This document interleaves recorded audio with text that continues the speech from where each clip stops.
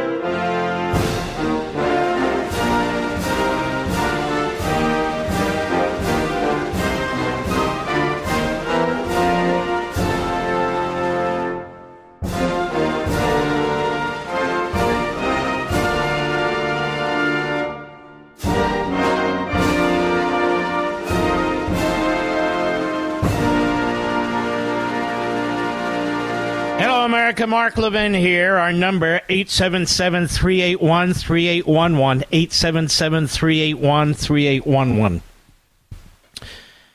I've been warning over and over again, particularly those people who don't like Donald Trump, that the war on America by the Democrat Party that hates this country is not just focused on Donald Trump. Of course they want to destroy Donald Trump. They want to make an example out of him. But they want to make an example out of all of you. All of you. Did you see where the special so-called Georgia grand jury recommended indicting Senators Lindsey Graham, David Perdue, and Kelly Loeffler? Did you see that? This is a big story. Now, they weren't indicted, but they could have easily been indicted. That case in Georgia, that would have meant that 22 people indicted, all Republicans, federal Republicans, state Republicans, local Republicans, for the crime of vigorously trying to win the election in 2020. None of those people committed a single offense. Not one. Fake electors. They're not fake electors. Our history tells us what was done. In a close election, you have a party. In a close election, you have a party that's behind by a few thousand votes, and that's all it was. And that's all it was. Sending their own electors. You want to know why? Because if they don't send their own electors, and they win, they have no electors to be counted. These people recommended the indictment of Lindsey Graham, David Perdue, and Kelly Loeffler. The latter two were senators at the time, and of course, Lindsey Graham is a senator. The panel urged Fulton County DA Fannie Willis to indict them. According to its 28-page report, Willis, an elected Democrat, indicted Trump and 18 alleged co-conspirators on 1814 on charges including racketeering. Wow, that sounds really bad. It's crap. This is what prosecutors do. This is a law that was exclusively intended to use against mobsters and gangsters. Look how it's completely out of control. Graham testified to the grand jury in November last year about his actions following the 2020 election. Grand jurors voted 13-7 in favor of indicting the four-term senator, according to the grand jury report. Graham apparently was in the panel's crosshairs because of his post-election outreach to Georgia Secretary of State Brad Raffensperger. Oh, that's right. You're not allowed to talk to the Georgia Secretary of State to try and persuade him maybe to count the votes in another county that may not have been counted or anything else. Who do you think you are talking to the Secretary of State? You believe that? These are all commonplace, routine activities in the course of an election. All of them. That's why this investigative grand jury, and that's why Fani Willis indicted so many Republicans. They weren't caught doing anything wrong.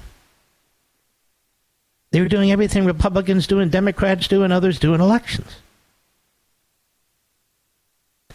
Graham said Friday, and he was invited on the show, and he didn't reply. I had questions, as many did, about how the mail ballot process worked in Georgia and other locations. I did my due diligence. At the end of the day, I voted to certify the election results from every state, including Georgia. It should never be a crime for a federal elected official, particularly the chairman of the Senate Judiciary Committee, who have to vote to certify a president election, to question and ensure the integrity of that election. No, of course it needs to be. More jurors voted to charge Loeffler and Perdue, senators then, both of whom narrowly lost re-election. Panel members voted 14-6 to indict Loeffler and 17-4 in favor of charging Perdue. This is what you get in Democrat cities, America. This is what you get. Sickening. Sick to your stomach over this. Willis may have opted against indicting the pro-Trump senators because the grand jury breakdown indicated difficulty winning a conviction at trial. Yeah, it might be tough to win a conviction at trial. Grand juries voted 20-1 in favor of indicting each General Flynn, Boris Epstein, top advisor to the president, Lynn Wood, raising questions about Willis's decision not to charge them. Wow, why didn't she charge them too? Of course you should have. More the merrier. Makes it harder for each one of them to defend themselves. Wrap them all together in a RICO charge. Now, what does this demonstrate? Several things. When you criminalize politics, this is what you get. And I hear people say, the Democrats don't know what they're doing here because the Republicans will respond. They'll do this one day. No, they won't. They'll never do it. They're too friggin' gutless. There's not a DA in America that will take this disgusting Stalinist indictment and all these charges and apply it anywhere in a Republican area in the nation. Not one has. How many state attorneys general have stepped in who are Republicans? Not one. And they're not going to. In fact, we have candidates running for the Republican nomination for president, specifically, but not exclusively, Chris Christie, who says Donald Trump can't run for president. He'll be too busy in courthouses. Chris Christie is actually using the Democrat war on the Constitution, on the electoral system, on the Republic. He's actually trying to exploit it for your votes. The fact that the Democrats are interfering in this election in 1,000 different ways is to Chris Christie an opportunity. An opportunity to separate himself from the pack. To separate himself from the pack. Now, what do you think the founders of the country would say about all this? Do you think they'd say this is the way it's supposed to work? Now, when we have this Constitution, when it was adopted and ratified, as I've told you many times before,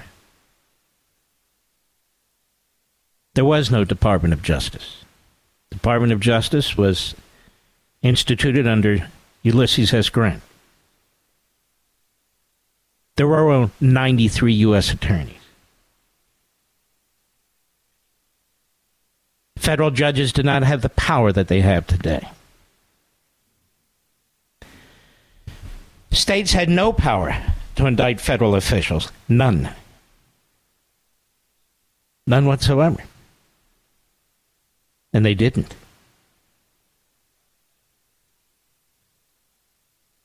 This is a war on the country, and this is a war on the republic. There's no question that Fani Willis colluded with Jack Smith in Washington. There's no question that Judge Tanya Chutkan colluded with the Democrat Party hack judge in the Manhattan case when she was setting the date for the trial. And by the way, the first 18 minutes or so of Life, Liberty, and Levin this Sunday, my opening statement is a brutal takedown of that judge. Brutal takedown of Tanya Chutkan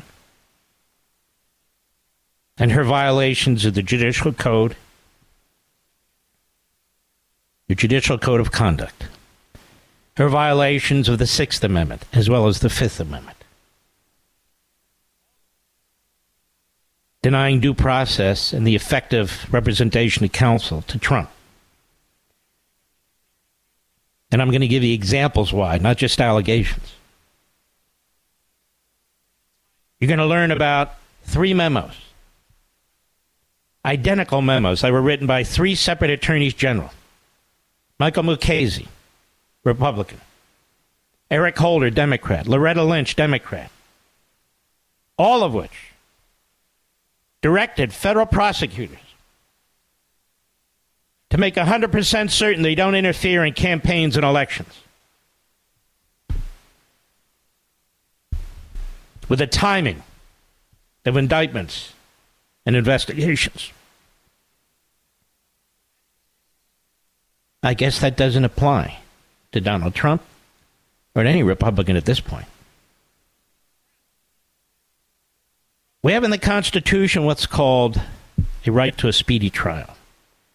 That right doesn't exist for the convenience of the judge. That right doesn't exist for the convenience of the prosecutor at the Department of Justice. It's in the Bill of Rights, the Bill of Your Rights. That exists because the framers remember the days when they were colonists and the crown would throw them in prison for years without any trial, even without a charge.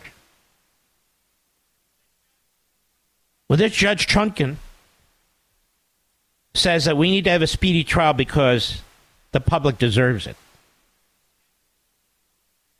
When this judge picks March 4th, after consulting with the judge in Manhattan, so already drew a conclusion she didn't need a hearing, the day before the Republican Super Tuesday elections, she sought to do maximum damage.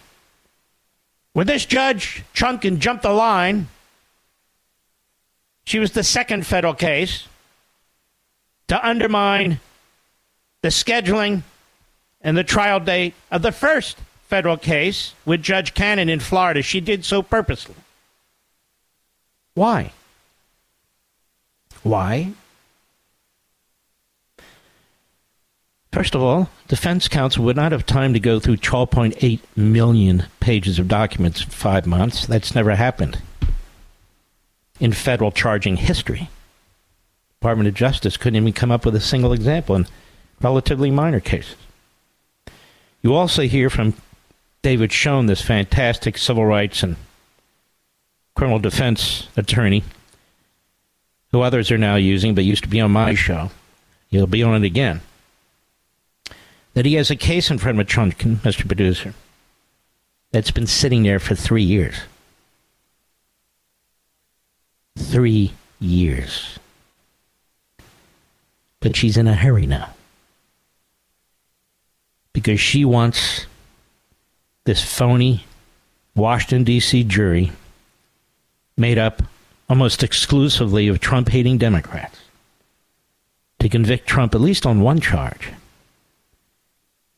So Chris Christie and the Rhinos and Wall Street Journal editorial page, Andy McCarthy and National Review and the others, they can go on and tell us that Trump is now a convicted felon running for president. We can't have that. They play into the worst that's taking place in this country, rather than standing up and condemning it. But it's not just Trump. It's Lindsey Graham, 2 former Republican senators. It's the Speaker of the House of Georgia. And the list goes on and on and on. Anything works. And the thing is about this judge in Washington, this federal judge, Chutkan, there are strong issues for appeal already. But not in every case, but most cases, you can't get them to the circuit court. So she knows by the time that's addressed, the election will be over. She's diabolical. She should not only not be on this case, she shouldn't be on the federal bench. And wait till you hear my opening statement on Sunday. I've got a lot more to say about this. I'll be right back. Mark Levin.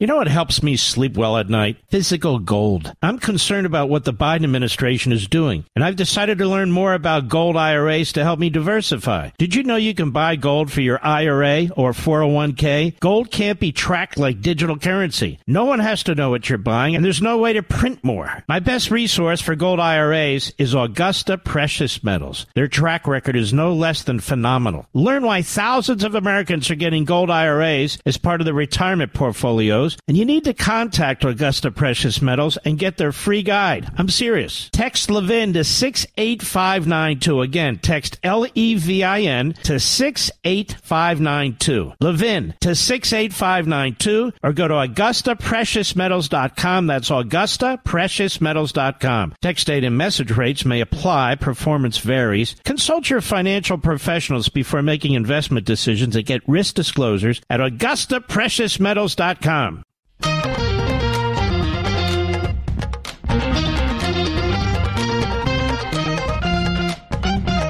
You know, ladies and gentlemen, it's an amazing thing. There's a guy that writes a book on Biden. For a day or two, it's a big flash in the pan. Our friends on Fox, CNN, MSNBC, the newspapers. And then it craters. Craters. The guy's written a book on Elon Musk. He's all over the Democrat Party media and same cable networks. His book comes out, I think, next week. They quote from the book, oh, wow, look at this. And Elon Musk did that, and Elon Musk did this. Same thing will happen. They're not deep books. They're just not. A lot of gossip in there. Writers spend a lot of time interviewing people. And history will never know that they were even written. I write these books, and thanks to you, they're incredibly popular. They get into very deep subjects. We look back, and so many of the things that were written about have happened today. And these same media platforms act like it doesn't even exist. Now, we don't need them, but that's how they act. I'll be back. You know what helps me sleep well at night? Physical gold. I'm concerned about what the Biden administration is doing, and I've decided to learn more about gold IRAs to help me diversify. Did you know you can buy gold for your IRA or 401k? Gold can't be tracked like digital currency. No one has to know what you're buying, and there's no way to print more. My best resource for gold IRAs is Augusta Precious Metals. Their track record is no less than phenomenal. Learn why thousands of Americans are getting gold IRAs as part of their retirement portfolios. And you need to contact Augusta Precious Metals and get their free guide. I'm serious. Text Levin to 68592. Again, text Levin to 68592. Levin to 68592, or go to AugustaPreciousMetals.com. That's AugustaPreciousMetals.com. Text date and message rates may apply. Performance varies. Consult your financial professionals before making investment decisions and get risk disclosures at AugustaPreciousMetals.com. Mark Levin doesn't just read the news, he makes the news. Call the Mark Levin Show now at 877-381-3811. I want you to listen to some of these people. Dick Cheney, in a video message yesterday, who has disgraced himself over and over again, as has the rest of his family. And in the face of what you're seeing in this country, the rounding up of hundreds and hundreds of innocent supporters and protesters, throwing the book at them, putting them in prison, while leniency for violent criminals, violent left-wing Democrat Party militia. Dick Cheney hasn't said a word about it. This is what happens on the Republican side.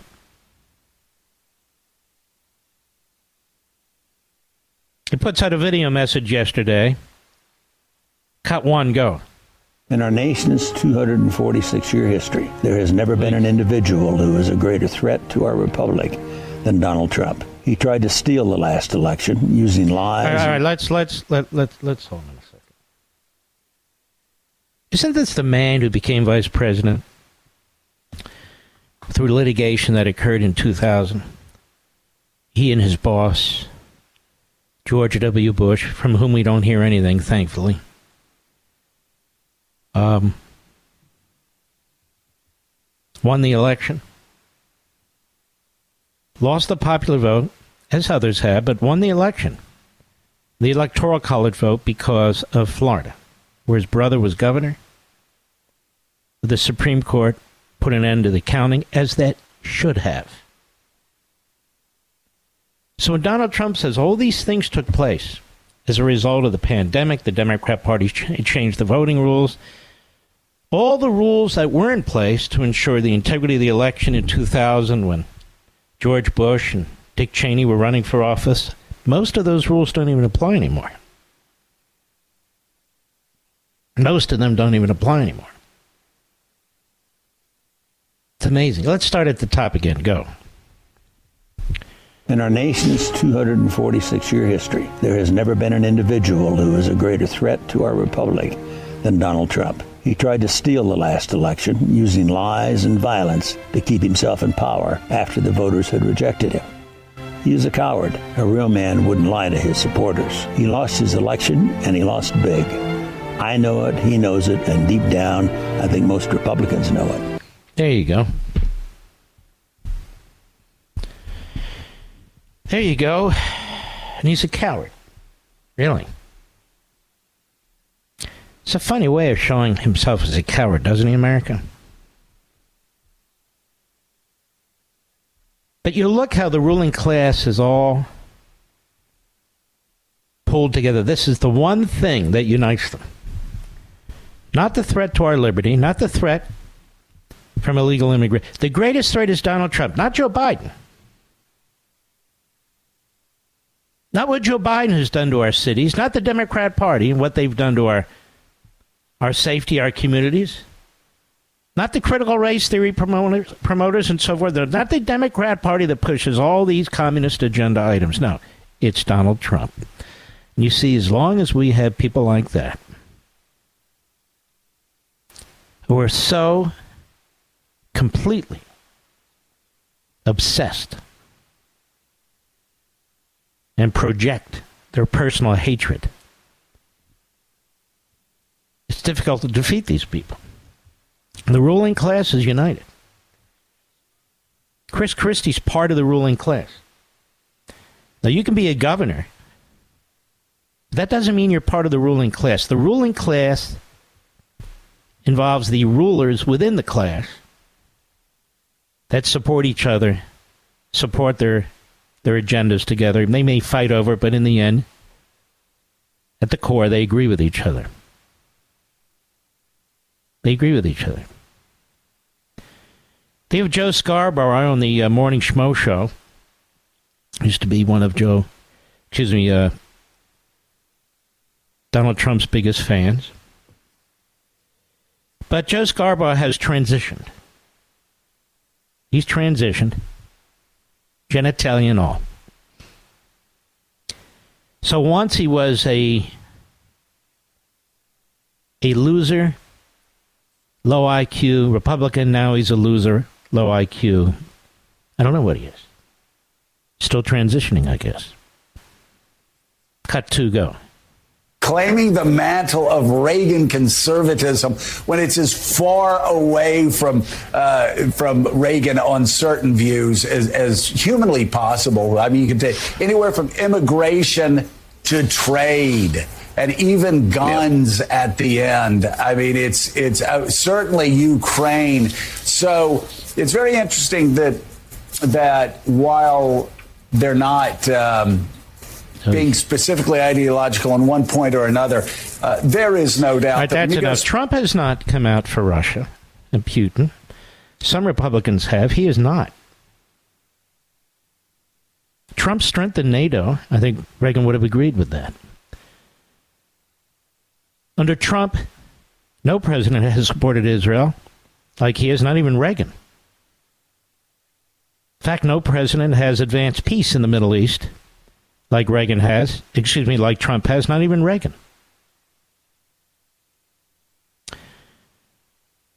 Nobody loves Ronald Reagan more than I, but Reagan was wrong about amnesty. Trump was right. When it comes to judges, Reagan and Trump agree.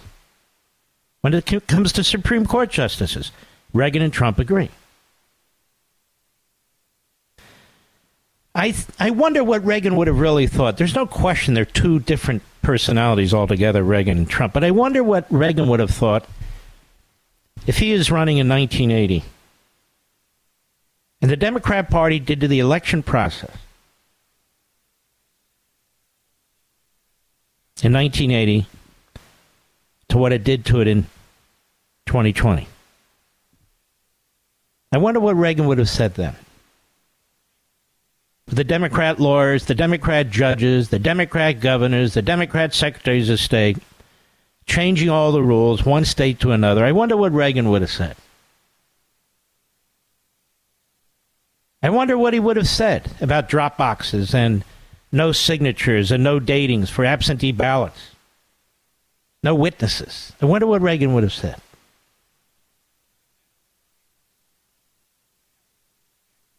What would Reagan have done with China via Taiwan? I think he would have done exactly the same thing that Trump would have done. Exactly. Reagan built up the military. Trump built up the military. I wonder what Reagan would have said in the face of Antifa and Black Lives Matter and the riots of 2020.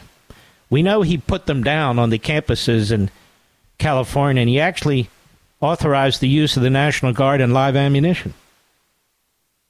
Trump didn't do that. Maybe he should have, but he didn't. Just to point out some of the things Joe Scarborough never will.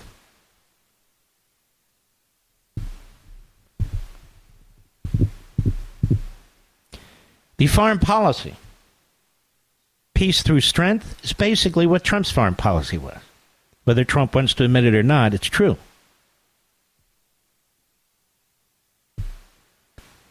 Trump defends the Second Amendment. Reagan defends the Second Amendment.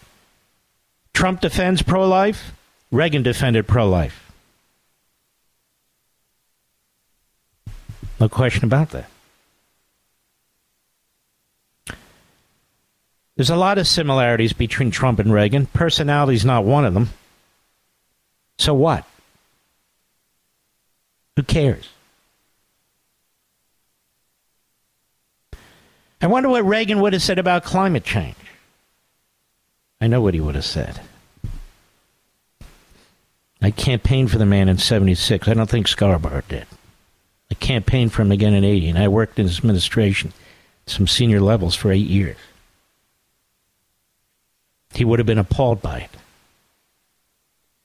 Reagan tried to slash the Environmental Protection Agency. Trump did too. Reagan tried to abolish the Department of Education. He was stopped by the Senate Republicans, who were in the majority, thanks to his massive landslide in 1980. Trump promotes school choice as a way of dealing with it because he knows the Republicans won't abolish it either. Reagan shut down the federal government 6 times. Trump shut it down once, and significantly so. Reagan had much more in common with Trump than he ever had with either the Bushes or with Dick Cheney. Much more in common with Donald Trump than he ever would have with Chris Christie or Chris Sununu. Reagan spent his life trying to defeat Republicans like that. The ruling elite in the Republican Party in Washington hated Reagan. They tried to take him out with Iran-Contra. They wanted to impeach him. That's what happened to Reagan. 8-year criminal investigation, Iran-Contra, where they're trying to take out Ronald Reagan. Other similarity Reagan had with Trump, as the Democrats criminalized politics to try and destroy them.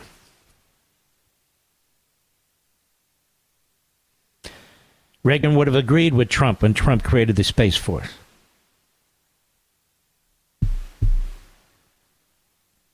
And I can go on and on. In fact, Reagan, Mr. Conservative, was a fantastic president. Donald Trump was far more conservative than George W. Bush, George H.W. Bush, or Dick Cheney. George W. Bush never vetoed a single spending bill, let alone shut down the government. Of course. Reagan was a game changer, a game-changing president. Trump was a game-changing president. The Bushes, their presidencies were pointless, as I come to think about it, utterly pointless. So now on MSNBC, Joe Scarborough throws around Ronald Reagan's name. I'll be speaking at the Reagan Library. I'll be signing at the Reagan Library. I have no idea who's speaking for the Reagan Library or any other presidential library. But the letter that they put out, people can imply that it was talking about Donald Trump, but they can also imply that it was about Joe Biden and the Democrats. Certainly so. I'll be right back. Mark Levin.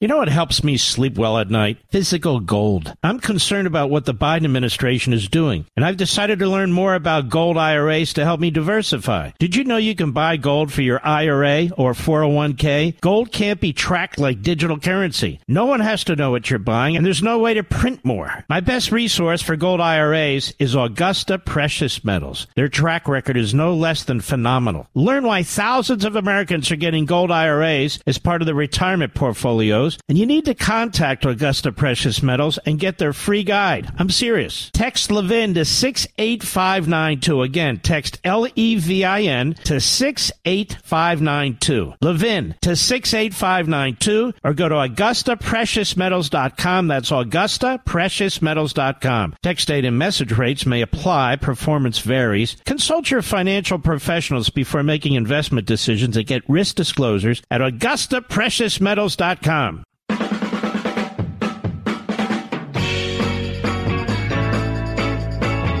I want to remind you that George H.W. Bush, when he was running for president on Ronald Reagan's coattails, and he won on Ronald Reagan's coattails,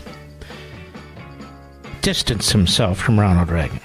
Kinder and gentler. Remember that? We're going to be kinder and gentler in this administration. And he went the way of the rhinos, and he was defeated. And we never won California again. And it was the Bush family that tried to stop Reagan. It was Karl Rove who tried to stop Reagan. It was Mitch McConnell who tried to stop Reagan. I lived through all this, ladies and gentlemen. These were hard-fought battles. If they had had their way, there'd be no Ronald Reagan. And we're here supposed to believe that a guy by the name of Joe Scarborough, a guy by the name of Chris Christie, a guy by the name of Chris Sununu, that they would have been all there for Reagan. They would have been on the Reagan caravan. No way. They would have been trying to kneecap him and cripple him every step of the way. Give you an example. Okay, these guys don't like Trump. Okay, who's the next in line is the conservative? A proven conservative. Let's just be honest. DeSantis. Proven conservative. So if you don't like Trump and you're these guys, why wouldn't you back DeSantis? They attack him too, just as they attacked Reagan. They don't want DeSantis. They're looking at a Nikki Haley or a Chris Christie or somebody like that. Why? Because they're Bush light. That's why. And I don't say this to attack anyone. I'm just making a point. So now the rhino establishment Republicans on MSNBC and CNN, they're now standing on the mantle of Reagan. And by the way, we have very conservative millionaires and billionaires. When they've passed away, they've created foundations. The MacArthur Foundation was founded by a very conservative multi-billionaire insurance magnate. The Pew Foundation, Sunoco outside of Philly, a born-again Christian. He founded, as I said, Sunoco, left multi-billions to his foundation, Pew, all left-wing.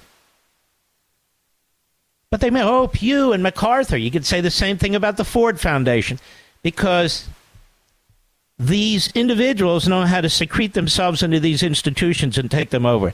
So don't hand me this library says this and this library says that, when the people they're named after aren't even here anymore.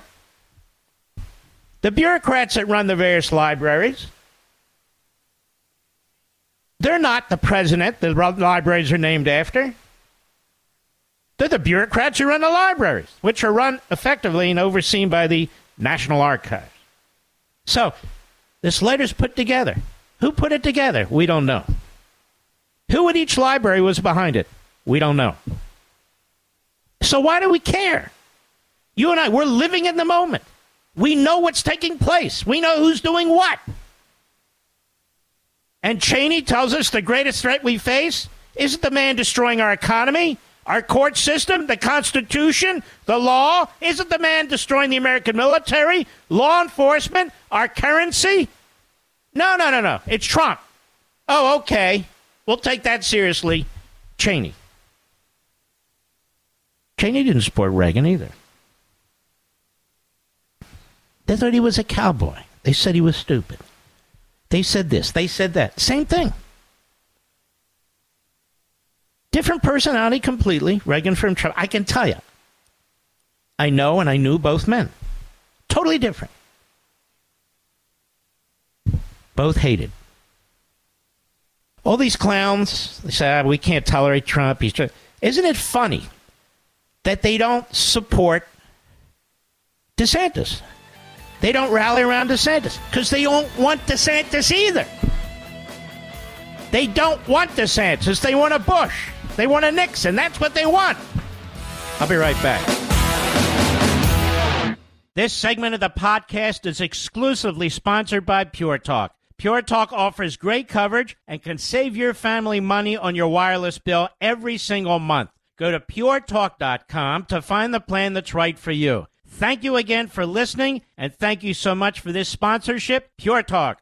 He's here. He's here. Now, broadcasting from the underground command post, deep in the bowels of a hidden bunker, somewhere under the brick and steel of a nondescript building, we've once again made contact with our leader, Mark Levin. Hello, America. Mark Levin here. We're going to take some calls. Might be tough. I'll try and squeeze him in the last hour. Peter Navarro, another guy being railroaded. He asked to come on. I said, absolutely. He'll be on in hour 3. I hope some of these folks understand that they are part of history in many ways. You know, being rounded up the way he was. rounded up in an effort to humiliate him. He stood up to that January 6th committee, which has since destroyed about 65% of the material that they gathered to cover their tracks, to cover up what they were actually doing. It may seem hard to know today, but history will reveal this. We might be gone, the country might be gone, but there will be lessons learned. As there have been lessons learned about the fall of Athens, the fall of Rome. You look at what's going on in Israel today. The Marxist left in Israel, much like ours, extraordinarily violent. You ever hear of a country that is saying that the more power you give to an autocratic judiciary, the more you're promoting democracy? And the prime minister and the parties that are trying to wrench minimal power back from the judicial oligarchy and give it back to the parliament, their Knesset, and the people, they're said to be fascists. It works this way, whether it's in Israel or the United States, because the media are corrupt. The entire ruling class is corrupt. And this is a huge problem in our country. A disastrous problem in this country. I talked about the Anti-Defamation League the other day, and I want to say again. The man who runs it, his name is Jonathan Greenblatt. He pushes critical race theory. He pushes transgenderism. He embraces anti-Semites who are part of the various Marxist movements and the civil rights Marxist movement.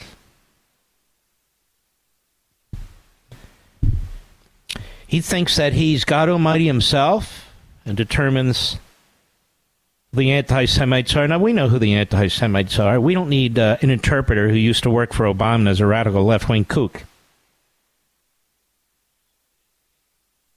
But he's destroyed that institution. There's not a single institution in America that Democrats do not destroy. That Democrats do not destroy. And now, having destroyed most corners of our culture, having destroyed the media, having destroyed education, having destroyed our sovereignty, having destroyed our economy, working on destroying our energy system, working on destroying our healthcare system, undermining our military, destroying local law enforcement. Now they have a wind at their backs. You know, I think about the FBI, Federal Bureau of Investigation. I got to thinking, do you know for most of its existence, it's been a corrupt organization? For most of its existence, the FBI has been a corrupt organization. J. Edgar Hoover, some of you might approve of him. I do not. Illegal wiretaps. Planting of evidence. Setting up people. Leaks to the media. J. Edgar Hoover worked for Franklin Roosevelt in tawdry and horrible ways. J. Edgar Hoover worked for John Kennedy and Robert Kennedy, tapping the phone of Martin Luther King. That doesn't stop people, apparently, from loving Democrats.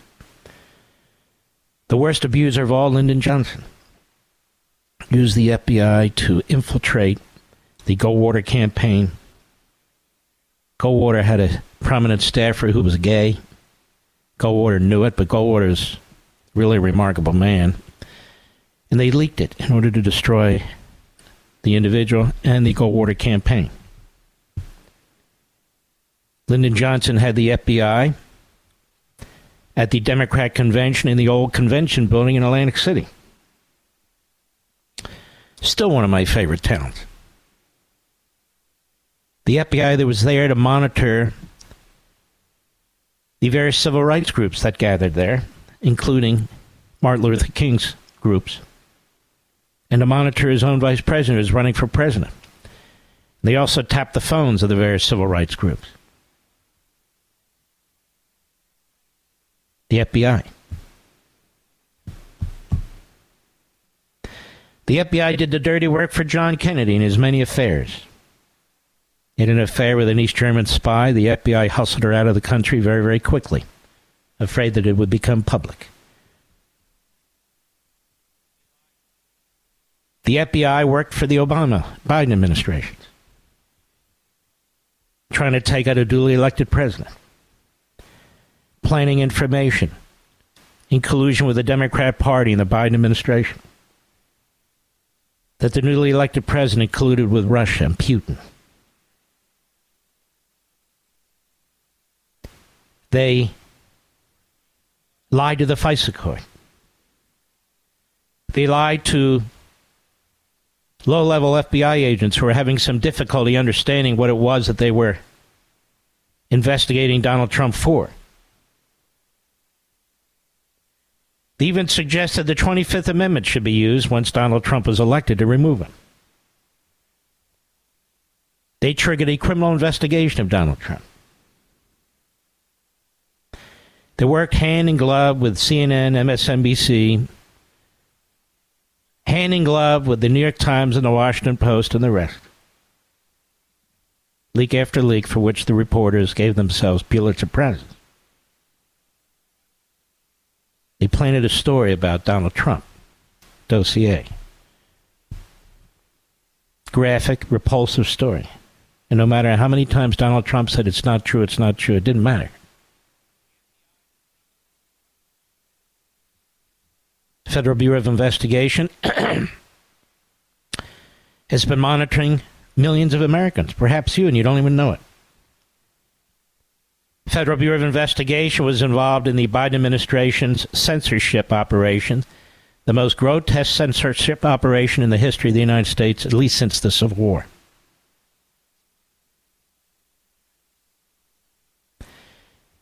The FBI is rounding up pro-lifers who dare to protest in front of abortion clinics. Imagine that. 5 of whom were found guilty of violating the FACE Act and are still in prison today. Just regular Americans who haven't done a damn thing. The FBI is rounding up hundreds and hundreds and hundreds of Trump supporters who protested peacefully. I'm speaking of those who were peaceful on January 6th. Bringing them to heel in front of the Biden Justice Department and the Democrat Party and rhino Republican judges, the cabal in Washington, D.C. While letting Antifa and BLM protesters out the back door. Literally going into court and asking for leniency. The FBI tried to set up General Flynn.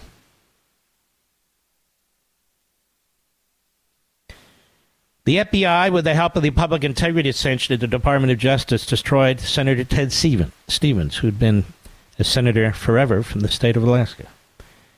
They lied, withheld evidence. He had not used public funds to have work done on his house. But he lost re-election by a couple thousand votes because they leaked it all over the place.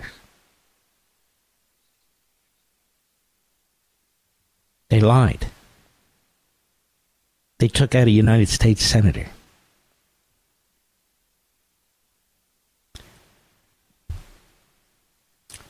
This entire federal law enforcement operation needs to be completely changed and replaced with a system of checks and balances that has integrity and transparency. The current FBI director is a liar. He's a dissembler. You can see it when he testifies. He says absolutely nothing.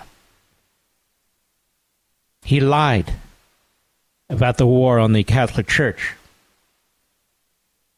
trying to convince you that it was just limited to Richmond, Virginia. It was well beyond Richmond, Virginia. Department of Justice and the FBI went after the Tea Party to try and destroy it on behalf of Barack Obama's campaigns. Of course, Obama had nothing to do with it, of course. He was the beneficiary, that's all.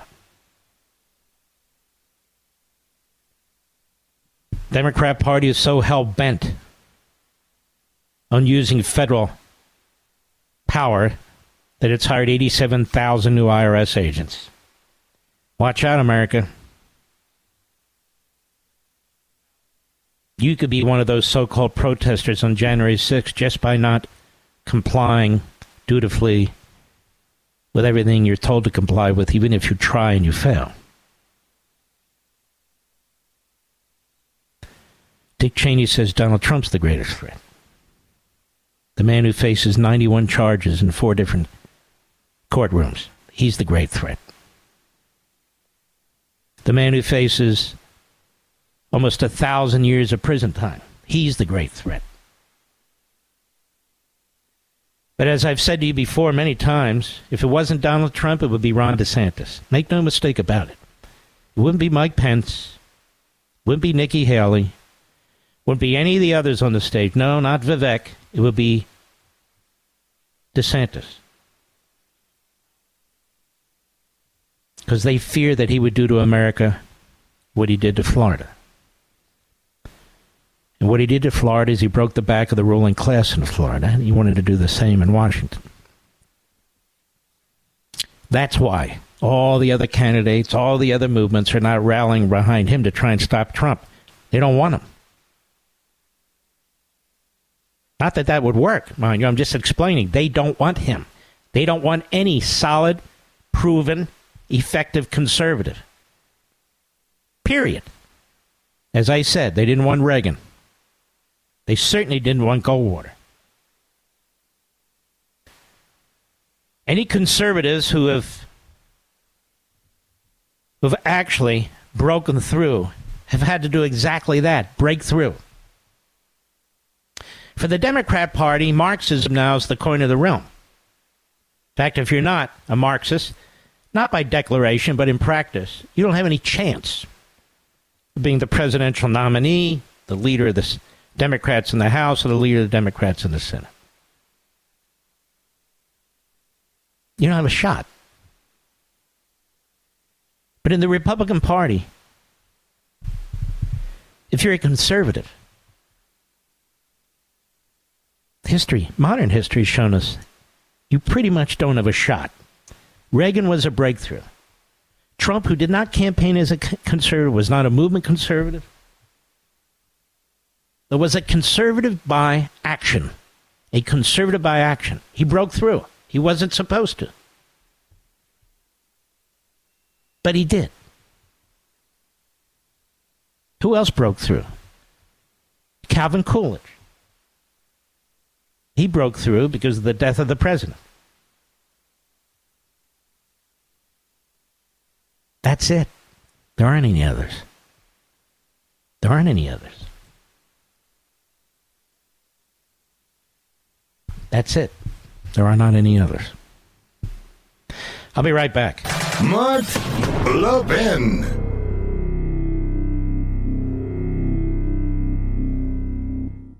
Is your cell phone in desperate need of replacement? You know the signs, right? Short battery life, so you have to have a charger on hand. Cracked screen that gives you glass splinters. Ouch. It's time to put that old phone to rest and upgrade to a new 5G Samsung Galaxy from Pure Talk for free. Get a free 5G Samsung Galaxy with 2-day battery life, edge-to-edge display, and ultra-strong Gorilla Glass when you sign up for Pure Talk's unlimited talk, text, and 15-gig data plan for just $35 a month. Plus, it comes with mobile hotspot. Get all the data you could ever need for half the price of the big carriers on America's most dependable 5G network. Make the switch to my cell phone company, Pure Talk, today. Just dial pound 250 and say Mark Levin for your free, super durable 5G Samsung Galaxy when you switch to Pure Talk. Dial pound 250, say Mark Levin. Pure Talk, simply smarter wireless. Boy, another Obama judge. They're everywhere. They're everywhere. They're like a bad rash, Mr. Producer. This time it's a U.S. federal judge in Georgia. And he ruled that the state case in Georgia is a state case and it should not come to the federal courts. Now, that judge twisted the law. The precedent is that if any material part of a case is federal in nature and not state in nature, then the case can be and should be, for a number of reasons, including the Supremacy Clause, be heard in a federal court. So these judges bend over backwards. These are hack lawyers dressed up in black robes, called Your Honor, and bend over backwards to twist the law. Again, don't miss Sunday's show, please. The opening statement in particular with Judge Chutkan. That's what I address. That's who I address. And I think that's very important, because she is the most radical of the judges. You know, I just read this federal district judge, Bates, who worked in the Bush administration, who was part of the special counsel office, or independent counsel, under Ken Starr, I believe, appointed to the court. And I read what he did in a case today. And it's similar to this guy, Tim Kelly. There's another dummy. But they're not alone. And what they do, and what these cases in Washington are wounding up is, you have judges who are looking at the videos. They'll bring in 10 police officers. They lay on what's taken place, what took place on January 6th. Then, here's the key. They look at the text messages of what people wrote and the words that you hear on the video. So when people are very passionate, they're very emotional, they say things like, we're going to take the country back, or whatever it is, provocative statements, that's being used against them. That's their motive, we're being told.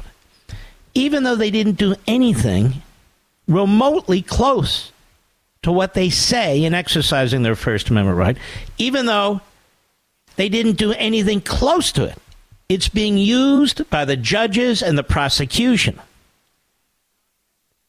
to give these people multiple year sentences.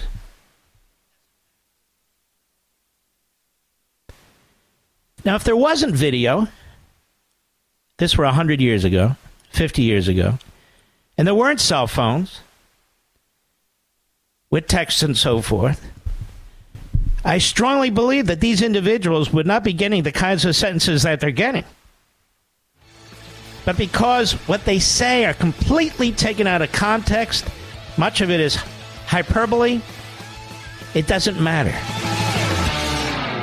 Is your cell phone in desperate need of replacement? You know the signs, right? Short battery life, so you have to have a charger on hand. Cracked screen that gives you glass splinters. Ouch. It's time to put that old phone to rest and upgrade to a new 5G Samsung Galaxy from Pure Talk for free. Get a free 5G Samsung Galaxy with 2-day battery life, edge-to-edge display, and ultra-strong Gorilla Glass when you sign up for Pure Talk's unlimited talk, text, and 15-gig data plan for just $35 a month. Plus, it comes with mobile hotspot. Get all the data you could ever need for half the price of the big carriers on America's most dependable 5G network. Make the switch to my cell phone company, Pure Talk, today. Just dial pound 250 and say Mark Levin for your free, super durable 5G Samsung Galaxy when you switch to Pure Talk. Dial pound 250, say Mark Levin. Pure Talk, simply smarter wireless. Mark Levin, the research arm of conservative media. Call in now, 877-381-3811. I think about a lot of things during the break. This comparison to Reagan, there's other things that have been nudging at me here. Reagan's position on foreign policy was completely different than the Republican establishment. Completely different than George Bush, who'd been part of that foreign policy ruling class. It was completely different than Nixon. It was completely different than Henry Kissinger. Reagan frequently criticized Kissinger, in the 1976 primary in particular, for the stance he took. Reagan attacked Kissinger for his stand in Rhodesia, which is today Zimbabwe. And, of course, he was called a racist for it. Reagan's foreign policy was nothing like the Bush foreign policy. It was nothing like the Nixon foreign policy. It was nothing like the Kissinger foreign policy. Reagan wanted to defeat the Soviet Union. He didn't want to have mutually assured destruction, which was our policy, Democrat, Republican alike, after World War II. So Reagan broke that mold. I don't know what the hell Scarborough is talking about. He's an ignoramus. This history isn't even ancient history. I don't expect him to understand much ancient history, or even much significant early American history. But can't he even get the 1970s right? Apparently not. But Reagan didn't want to give away the Panama Canal. The Republicans did. Howard Baker and his ilk. And when he was running in 76, it was a dear friend of mine and a mentor, the great Senator Paul Laxalt, who stood on the floor of the Senate, really as Reagan's representative to the Senate, said no. But they gave it away. And Gerald Ford supported it, of course. Reagan didn't support the Republican establishment foreign policy. And for those of you who are cut and run and Putin supporters, Reagan wasn't a hawk. Reagan was an American firster in the true sense of what that means. True sense of what that means. So,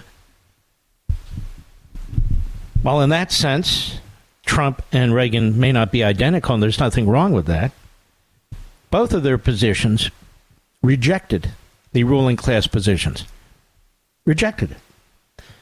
I don't think Reagan would have supported the Iraq War.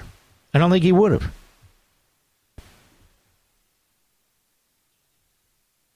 But there are other wars he would have supported. And he used, throughout the country, these satellite battles with the Soviet Union. In parts of Africa, including Angola, Central America, Nicaragua, El Salvador, the Middle East, certainly, Afghanistan as well. We armed the Northern Alliance, among others, to take out the Soviet-installed government there. So Reagan would engage in these sorts of things. I heard, who did I hear? I forget who it is. But they talked about Ukraine. I think it was Brother Mike Lee, my dear friend. Mike Lee is a very, very close friend of mine in the family. But I think he said something to the effect, if we're not ready to actually go to war directly with the Russians, then we shouldn't be supporting Ukraine as a proxy war. And I got to thinking about that. See, I think for myself, even though these guys are my friends, that we have healthy debate here. We don't try to destroy each other. Well, some of them I do, but they're not conservative. Well, then that's a rejection of the Reagan doctrine.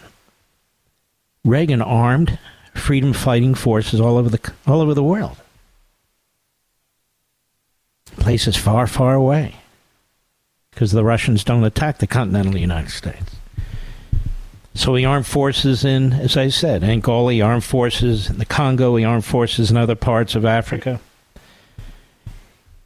He armed forces in Southeast Asia.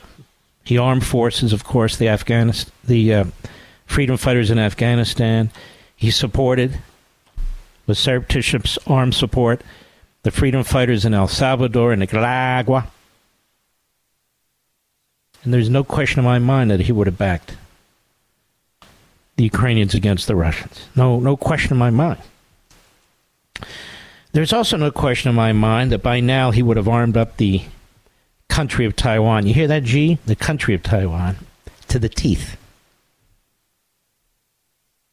There's simply no question in my mind about it. And then he would have strategically, much more closely and effectively than this administration, essentially encircled communist China with tighter military relationships and more support for military equipment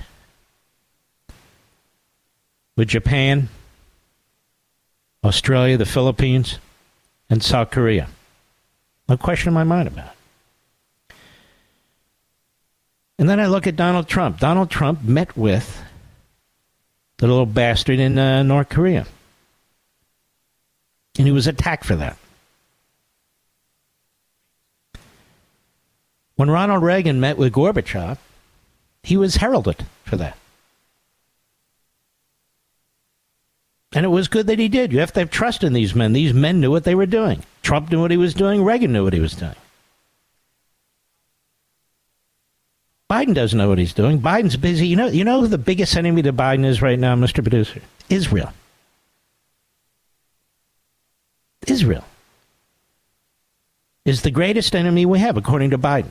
Undermining that little country every step of the way. Trying to overthrow its elected government. Not a word about any of it from anybody. And look at this guy, Mike McCall, the chairman of the House, what the hell is it, Foreign Policy Committee or whatever it's called. And it's nothing personal. I know he's a Republican. I know he's from Texas. I know he's married into enormous wealth. Okay, great. Utterly useless.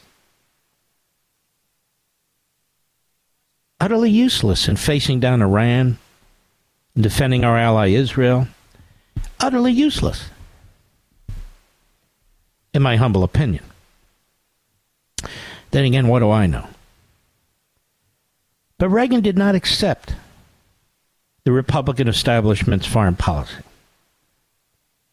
He did not accept the Republican establishment's economic policies. He wasn't going to roll over to the Democrats. They hated him. Many of you don't know this.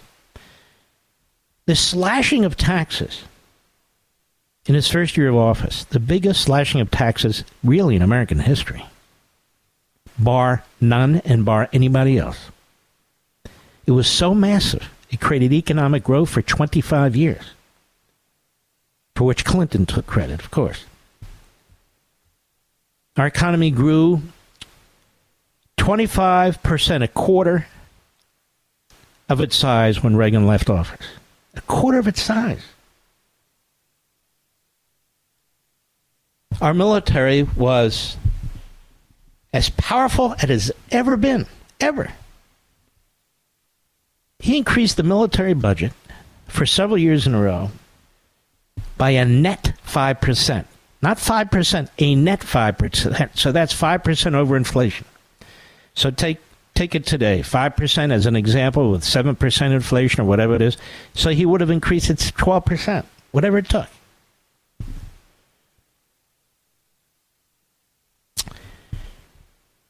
Two of his first acts when he got elected as president was to eliminate regulatory controls on drilling for oil and gas.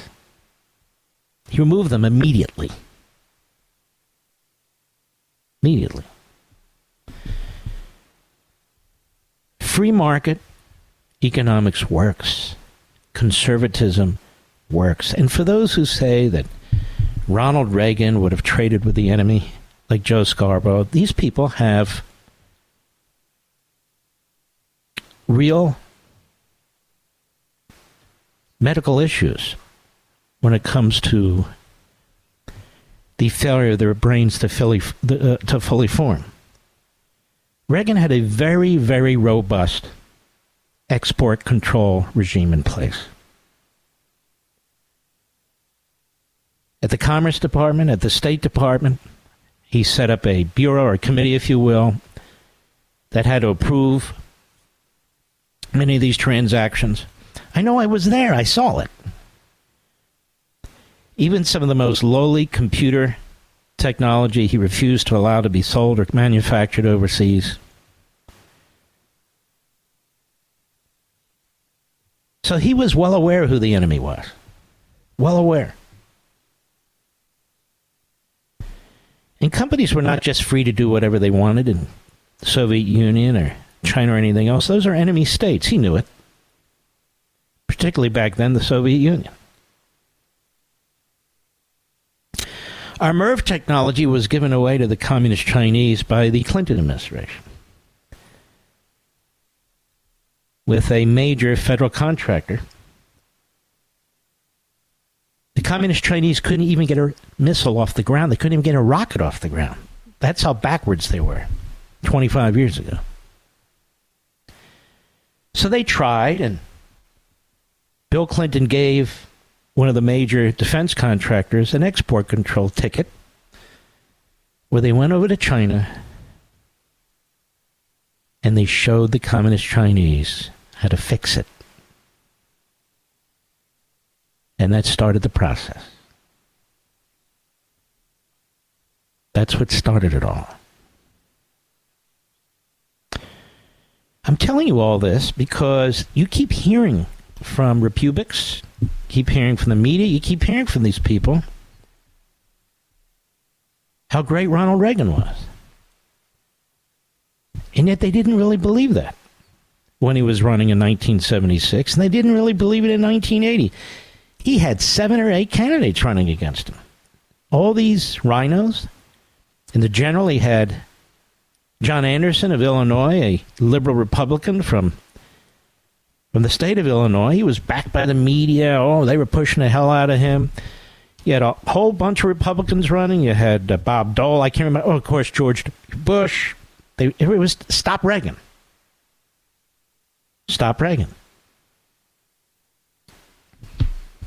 One of the greatest presidents in American history was probably the most conservative in American history.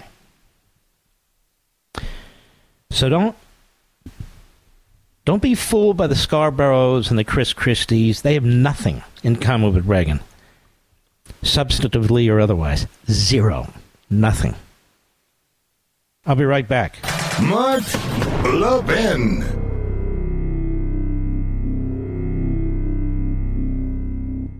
Is your cell phone in desperate need of replacement? You know the signs, right? Short battery life, so you have to have a charger on hand. Cracked screen that gives you glass splinters. Ouch. It's time to put that old phone to rest and upgrade to a new 5G Samsung Galaxy from Pure Talk for free. Get a free 5G Samsung Galaxy with 2-day battery life, edge-to-edge display, and ultra-strong Gorilla Glass when you sign up for Pure Talk's unlimited talk, text, and 15 gig data plan for just $35 a month. Plus, it comes with mobile hotspot. Get all the data you could ever need for half the price of the big carriers on America's most dependable 5G network. Make the switch to my cell phone company, Pure Talk, today. Just dial pound 250 and say Mark Levin for your free, super durable 5G Samsung Galaxy when you switch to Pure Talk. Dial pound 250, say Mark Levin. Pure Talk, simply smarter wireless.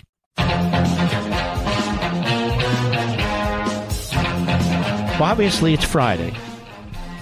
And starting Monday, the big expanse and introduction of the Democrat Party Hates America begins.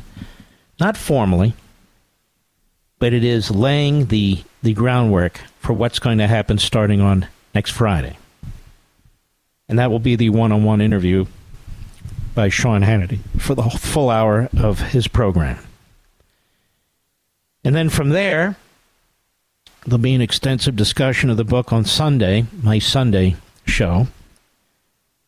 And then the book is launched formally on Monday. And so we're literally days away.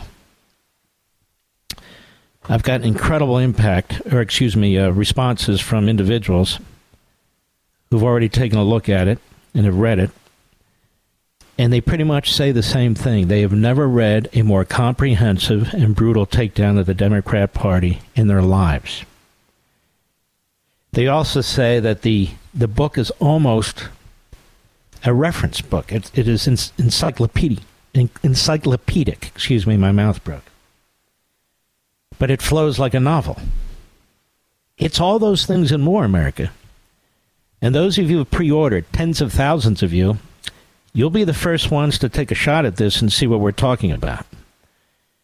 And I bet you're going to feel the same way. And we're going to use so many of the pieces of information, examples, evidence, history, philosophy, current events that are in this book to try and save our country. Maybe we only have one last shot. So I would encourage you to go to Amazon.com and grab your 40% off first edition copy.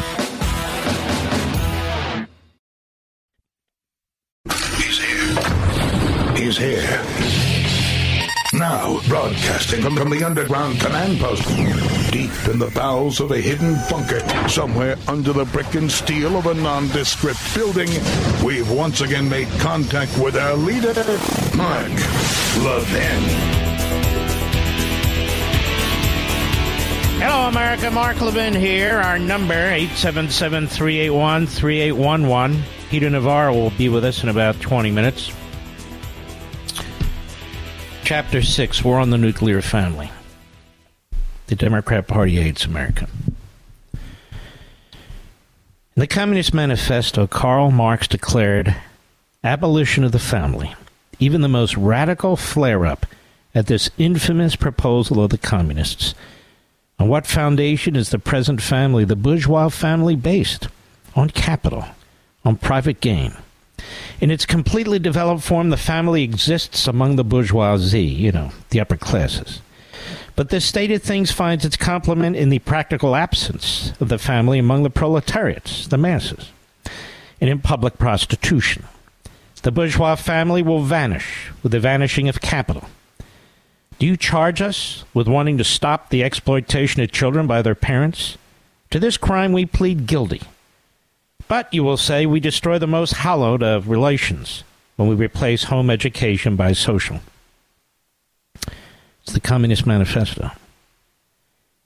Marx specifically drilled down on the essential necessity to replace parental care, love, nurturing, teaching, and moral guidance with the priorities of the egalitarianism and communality of the state.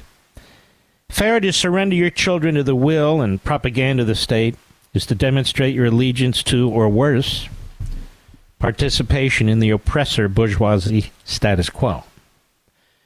Moreover, you care not about your children, but about the perpetuation of the bourgeoisie and capitalism, for which your children are trained to be soldiers.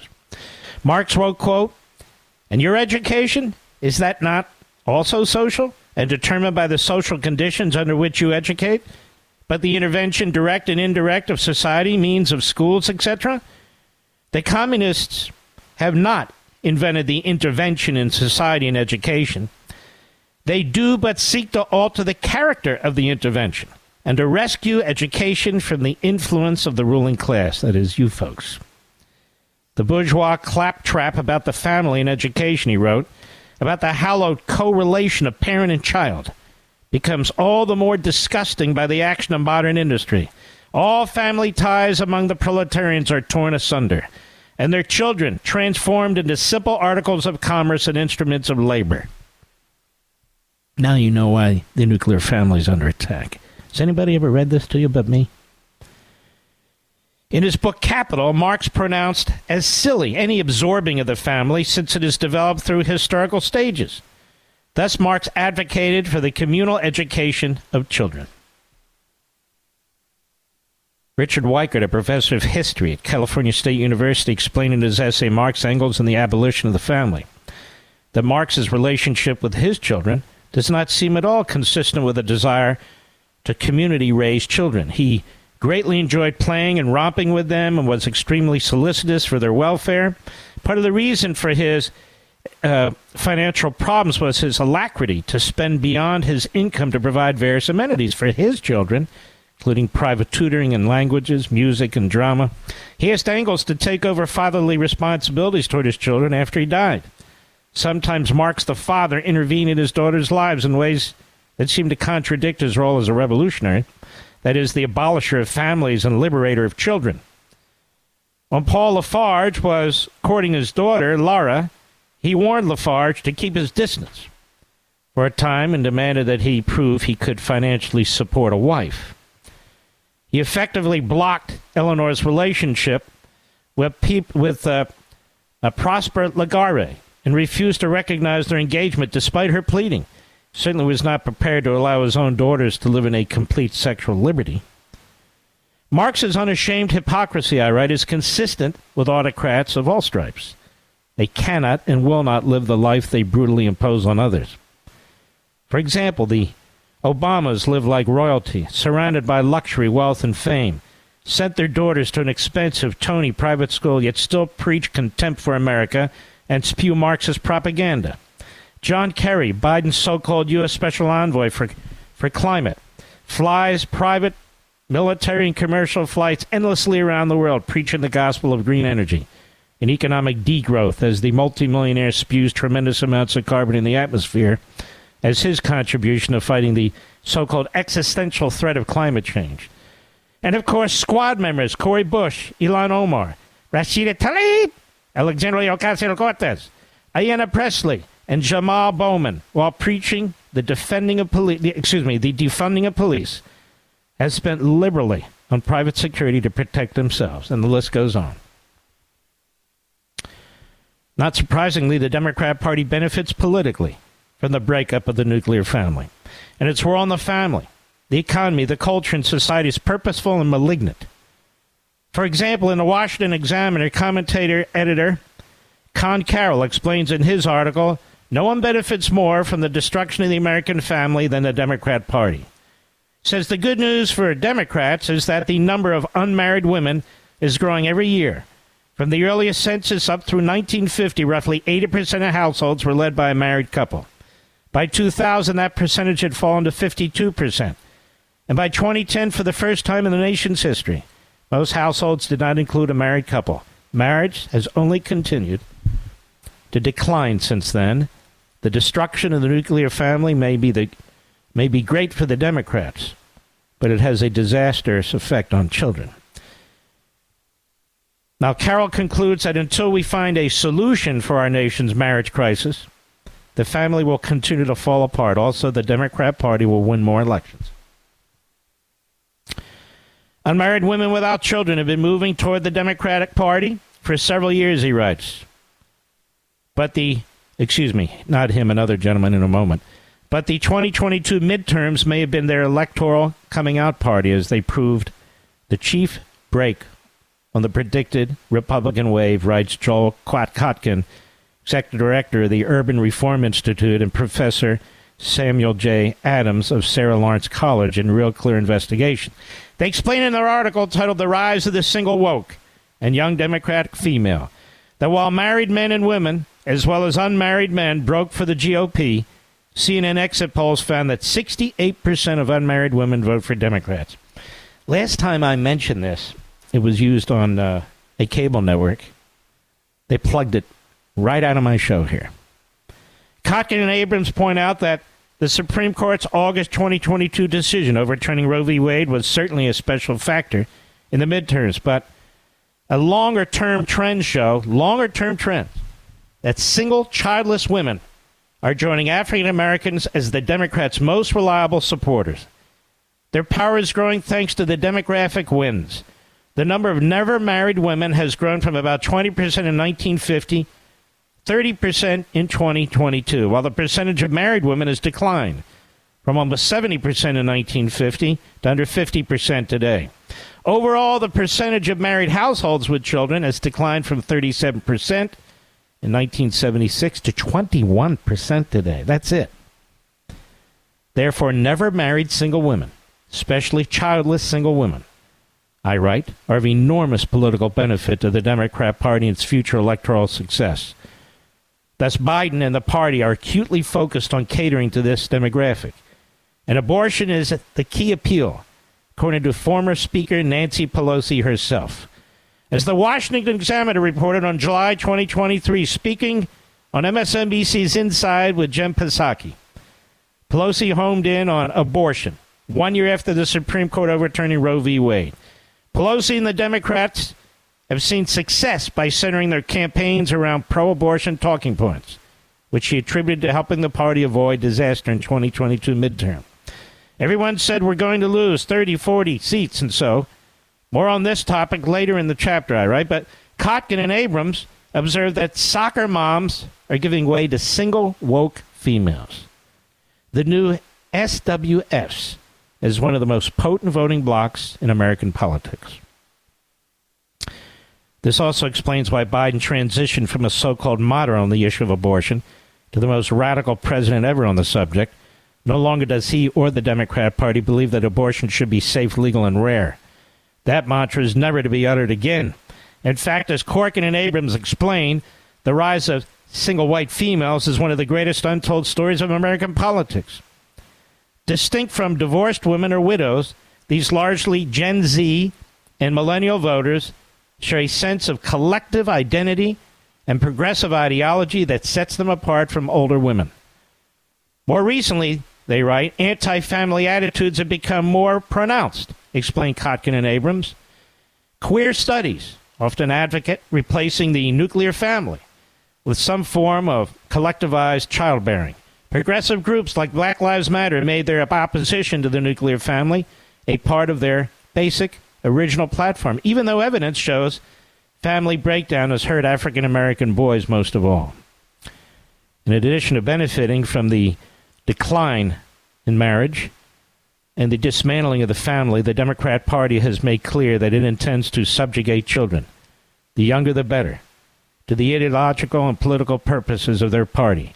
In fact, they brazenly say so. That's just a couple pages out of the book. I tackle everything imaginable in this book. And I want to encourage you.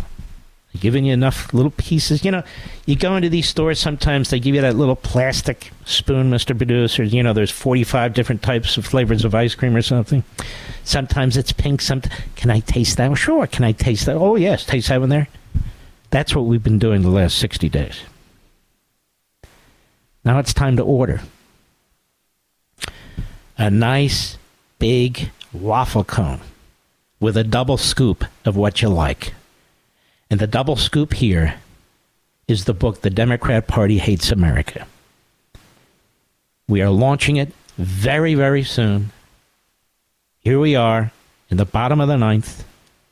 Grab your copies on Amazon.com. Get it at the 40% discount. Get the first edition because they won't last for long. I just know when this book is released, it will fire up the charts to the top. Thanks to you, not me. But just a suggestion. We'll be right back. Mark Levin.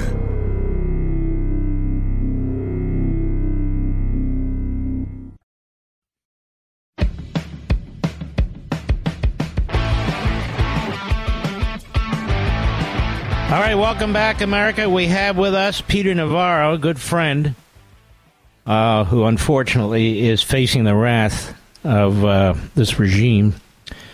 And Peter Navarro, tell the American people what happened and tell why it's important to the whole country, my friend. Honored to be with a great one, sir. This case is a landmark case. It's going to be a historical case. I think it'll get to the Supreme Court. Mark, you were in the Department of Justice for a number of years. Here's the issue as it would be framed by the Supreme Court. Can the legislative branch, the U.S. Congress in particular, compel a senior White House advisor, an alter ego of the president, to testify before Congress? Now, within the Department of Justice, you may have seen these memos because there's plenty of them. For over 50 years, the Department of Justice says, no, you can't do that. And presidents since George Washington have exerted executive privilege.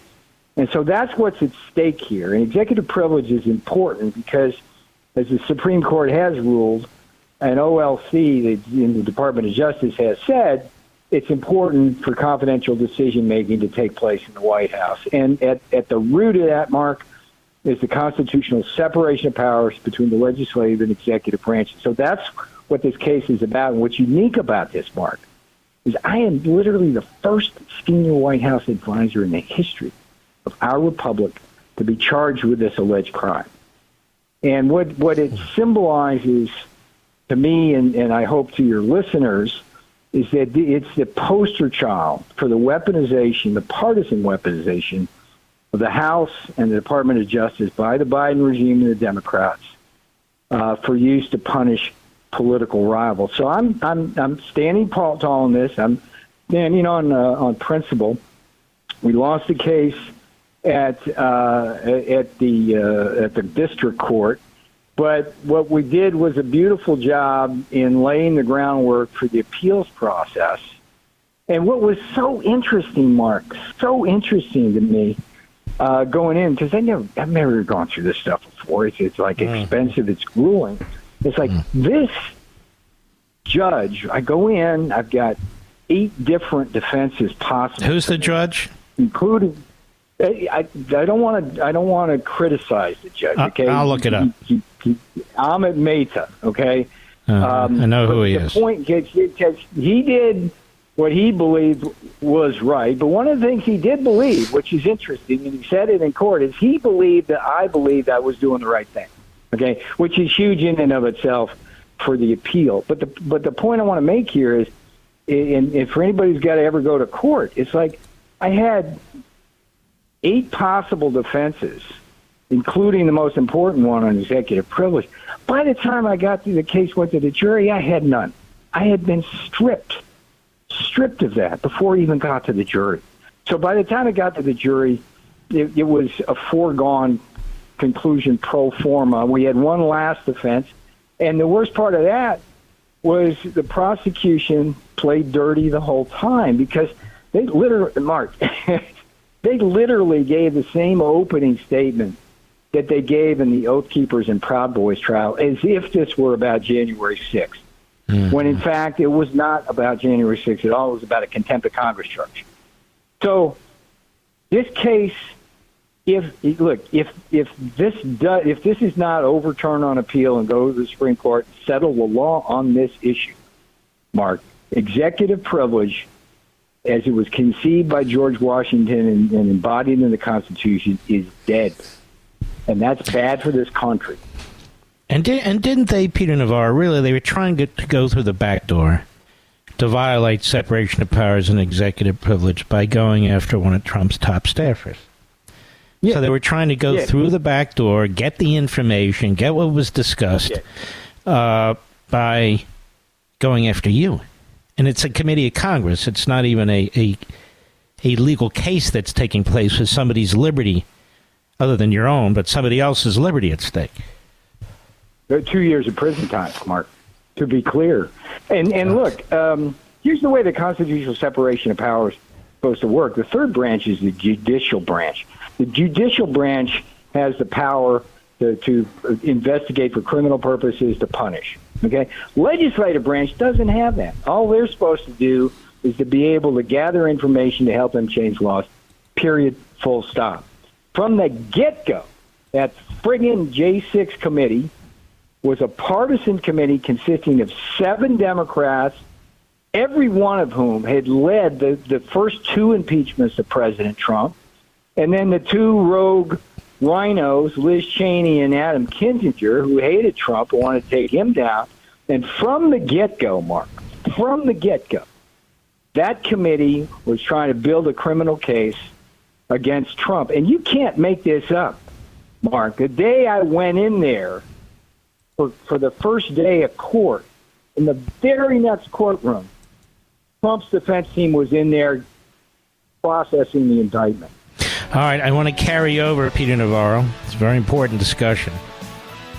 You're listening to Peter Navarro, who was charged and in the and in what is the Washington, D.C. Judicial system was found guilty. I'll be right back.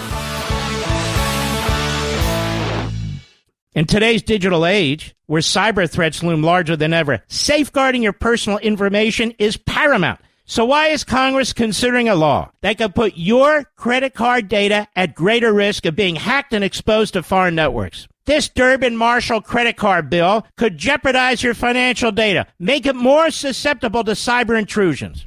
It's a controversial bill that proposes a shift in billions of dollars worth of consumer transactions to payment networks that lack the robust security measures consumers rely on. Who could possibly want that? Well, the answer? Woke corporate megastores seeking to inflate their multi-billion-dollar profit margins. The Durbin-Marshall credit card bill will undermine our safe and convenient payment systems and endanger your data security. It's time to take a stand. Visit electronicpaymentscoalition.org. Make your voice heard. Tell your senators to oppose the radical Durbin-Marshall credit card bill, paid for by the Electronic Payments Coalition. Mark Levin, the thunder on the right. Call in now, 877-381-3811. Well, with Peter Navarro, remind people of how you were initially arrested and how they tried to humiliate you. The cameras were there because you're standing up for your constitutional rights. You didn't commit any violent acts. You didn't do anything of that sort. You're just saying, hey, look, I interpret the Constitution from your perspective, of course, the right way, and I agree with you. How did they arrest you? Fascinating story. On June 1st, I called Elizabeth Alloy, sent her a lengthy email, and told her, hey, look, please call my lawyer. Please contact President Trump. I'm trying to work this out in between a rock and a hard place. Who is that? It's not black privilege away. Elizabeth Alloy. She was the person in charge of the case. She was one of the prosecuting attorneys in the trial. Okay? She stonewalled the whole thing, never called my attorney, which was prosecutorial misconduct, never got in touch with Trump. I talked to the FBI agent who had served me with a subpoena twice for more than 20 minutes. I said, hey, and I live right across the street from the FBI, Mark. Literally. I can see it right now as I'm doing the thing. I said, hey, look, whatever you need, just let me know, right? It's crickets from them. I go out with my significant other, my beautiful fiance, love her dearly. We go out there, and we're getting ready to go to Nashville to do Huckabee's show. And I get in the gangway, and 5 armed FBI agents descend on me. They put me in handcuffs. I wind up in the basement of the D.C. jail, in leg irons and strip searched in the same cell, and they were fond of telling me as John Hinckley Jr. And it was just it was like, I got a lot in common with President Trump. Like the analogy there is they went after him in the dead of night at Mar-a-Lago. It's crazy stuff. And so began my journey. And I'd be remiss in letting your listeners know. I mean, this is part of the lawfare they're waging against us, weaponizing the Justice Department. And even though they can't put us in prison, they want to bankrupt us. I'm already, Mark, think about this now. This is a misdemeanor, okay? It has 2 years imprisonment, but it's a misdemeanor. I'm already in over $500,000. Good God. And because I'm going to appeal this, and it's going to be another $1 million. And you add that up across people like Mike Flynn and John Eastman and Jeff Clark. I mean, it's a lot of money. So I have a defense fund. It's defendpeter.com. Defendpeter.com. If anybody out there want to fight this madness, help a brother out. But I'm standing up tall, strong, for an important constitutional principle. And we cannot let these bastards take our Constitution down and take Donald Trump down. Can't happen, sir. No, I want to thank you. I know it seems very lonely out there, but there are many tens of millions of people who understand this, and they needed to hear from you. It's defendpeter.com, defendpeter.com. Let's help him out, folks. All he wants is the ability to fight in court. He's never lifted a finger against anybody. didn't break any government property, didn't even go into a government building without authorization. He raised constitutional objections to this committee, this January 6th rump committee. And the other thing, Peter, is it's not like they held everybody in contempt. They held certain people in contempt. See, that's the beautiful thing about this. Among other things, I'm the first guy that ever got charged. There were two other folks, but one of them, a dear friend, Dan Scavino. I love the guy. Served with him for years in the White House. And Mark Meadows, a former chief of staff. Now, the three of us were charged with contempt. We all engage in the same alleged behavior in failing to comply with their subpoena. But I'm the only guy they picked out and picked on. And that was like, it was a poster child of selective prosecution. But the judge ruled that one out and wouldn't allow us to do the discovery we needed to address any concerns we had, although we had what you and I would call a colorable claim. I mean, think about that. So I look, this case is already a landmark. And, look, you go down my tombstone. The only guy who ever got charged for an alleged crime that the Department of Justice itself said wasn't a crime. Mm-hmm. Go figure. Yeah. Democracy, rest in peace. Justice, rest in peace. I tell you. Nuts. When is this judge going to sentence? Do you know? Yes, January, and then we hope he'll let us stay out on bail while we're able to go through the appeals process.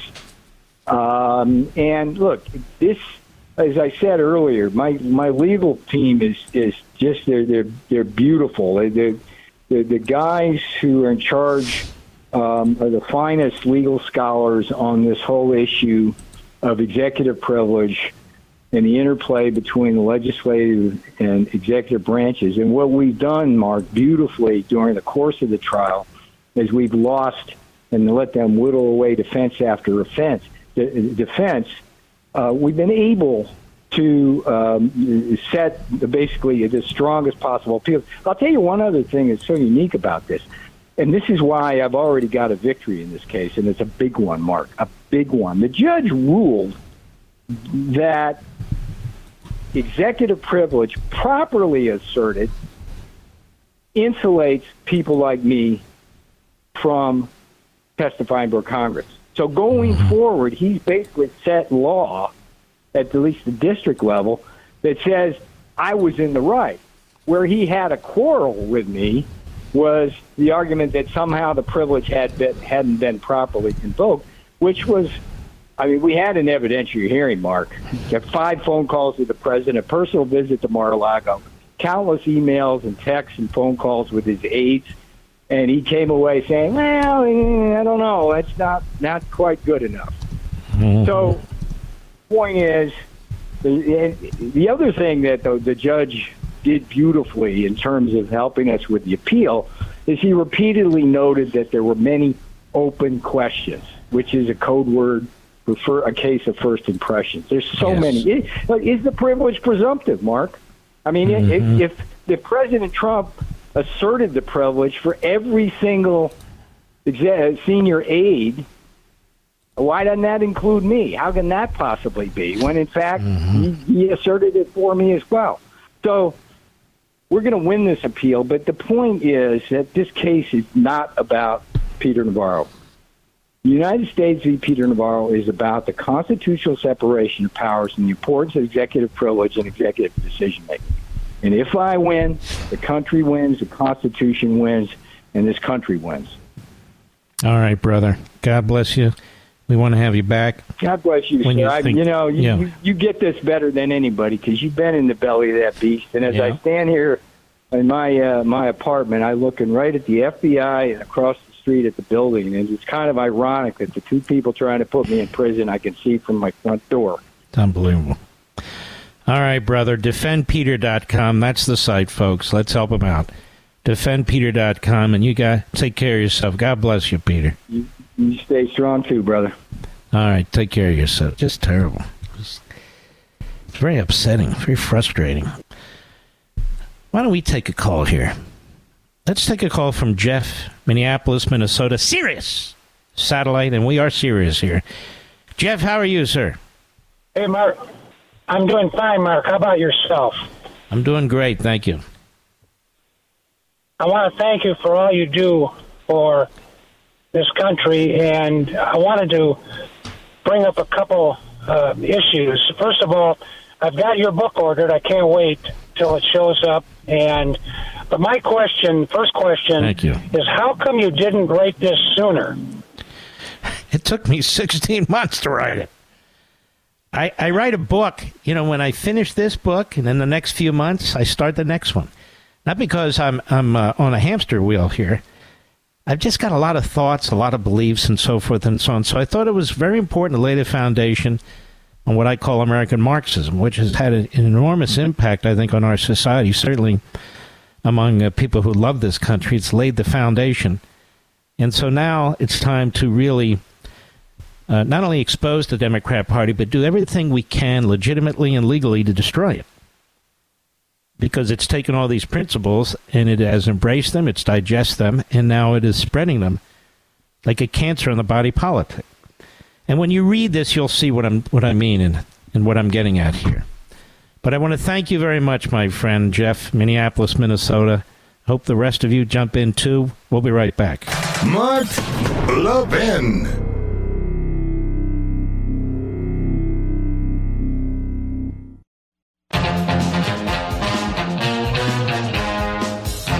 The Fifth Circuit Court of Appeals slaps Biden administration for contact with social media companies. The U.S. Fifth Circuit Court of Appeals has upheld an injunction. Remember that great ruling in the Western District of Louisiana? Restricting how the government can communicate with social media companies, which the Biden administration warns, of course, will stymie efforts, blah, blah, blah. The panel of judges, all GOP nominees, you never hear them write that about Democrats, do you? Say that the administration's efforts to flag what is considered to be false and harmful content about COVID, the 2020 election, and other topics that violated the social media companies' policies likely amounted to a violation of the First Amendment. The court found that the Biden administration officials coerced and threatened the social media companies to take down content. To quote from the panel, the officials have engaged in a broad pressure campaign designed to coerce social media companies into suppressing speakers, viewpoints, content disfavored by the government. The harms that radiate from such conduct extend far beyond just the plaintiffs. It impacts every social media user. Wow. That's important. Now, the way it's written up by the media is, the Republicans wanted this, it's a Republican panel, it's a Republican this. This is the problem with the media today, as I keep saying. We don't have a free press, we have a press that's free to lie. That's a big difference. But whatever they say doesn't matter. All that is static. Tonight I'm here to tell you that America has gotten a good decision out of the Fifth Circuit Court of Appeals only if you believe in the First Amendment and free speech. If you don't, you're going to be very upset. We go to America every Friday in honor of you. Here we go.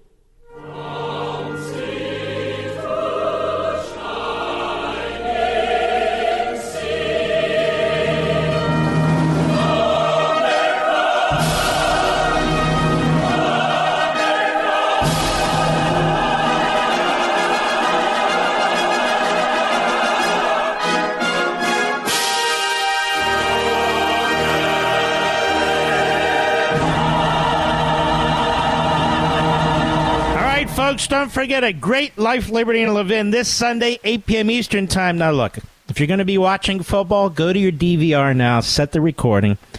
That way you can see both, 8 p.m. Eastern Time. Set it forever.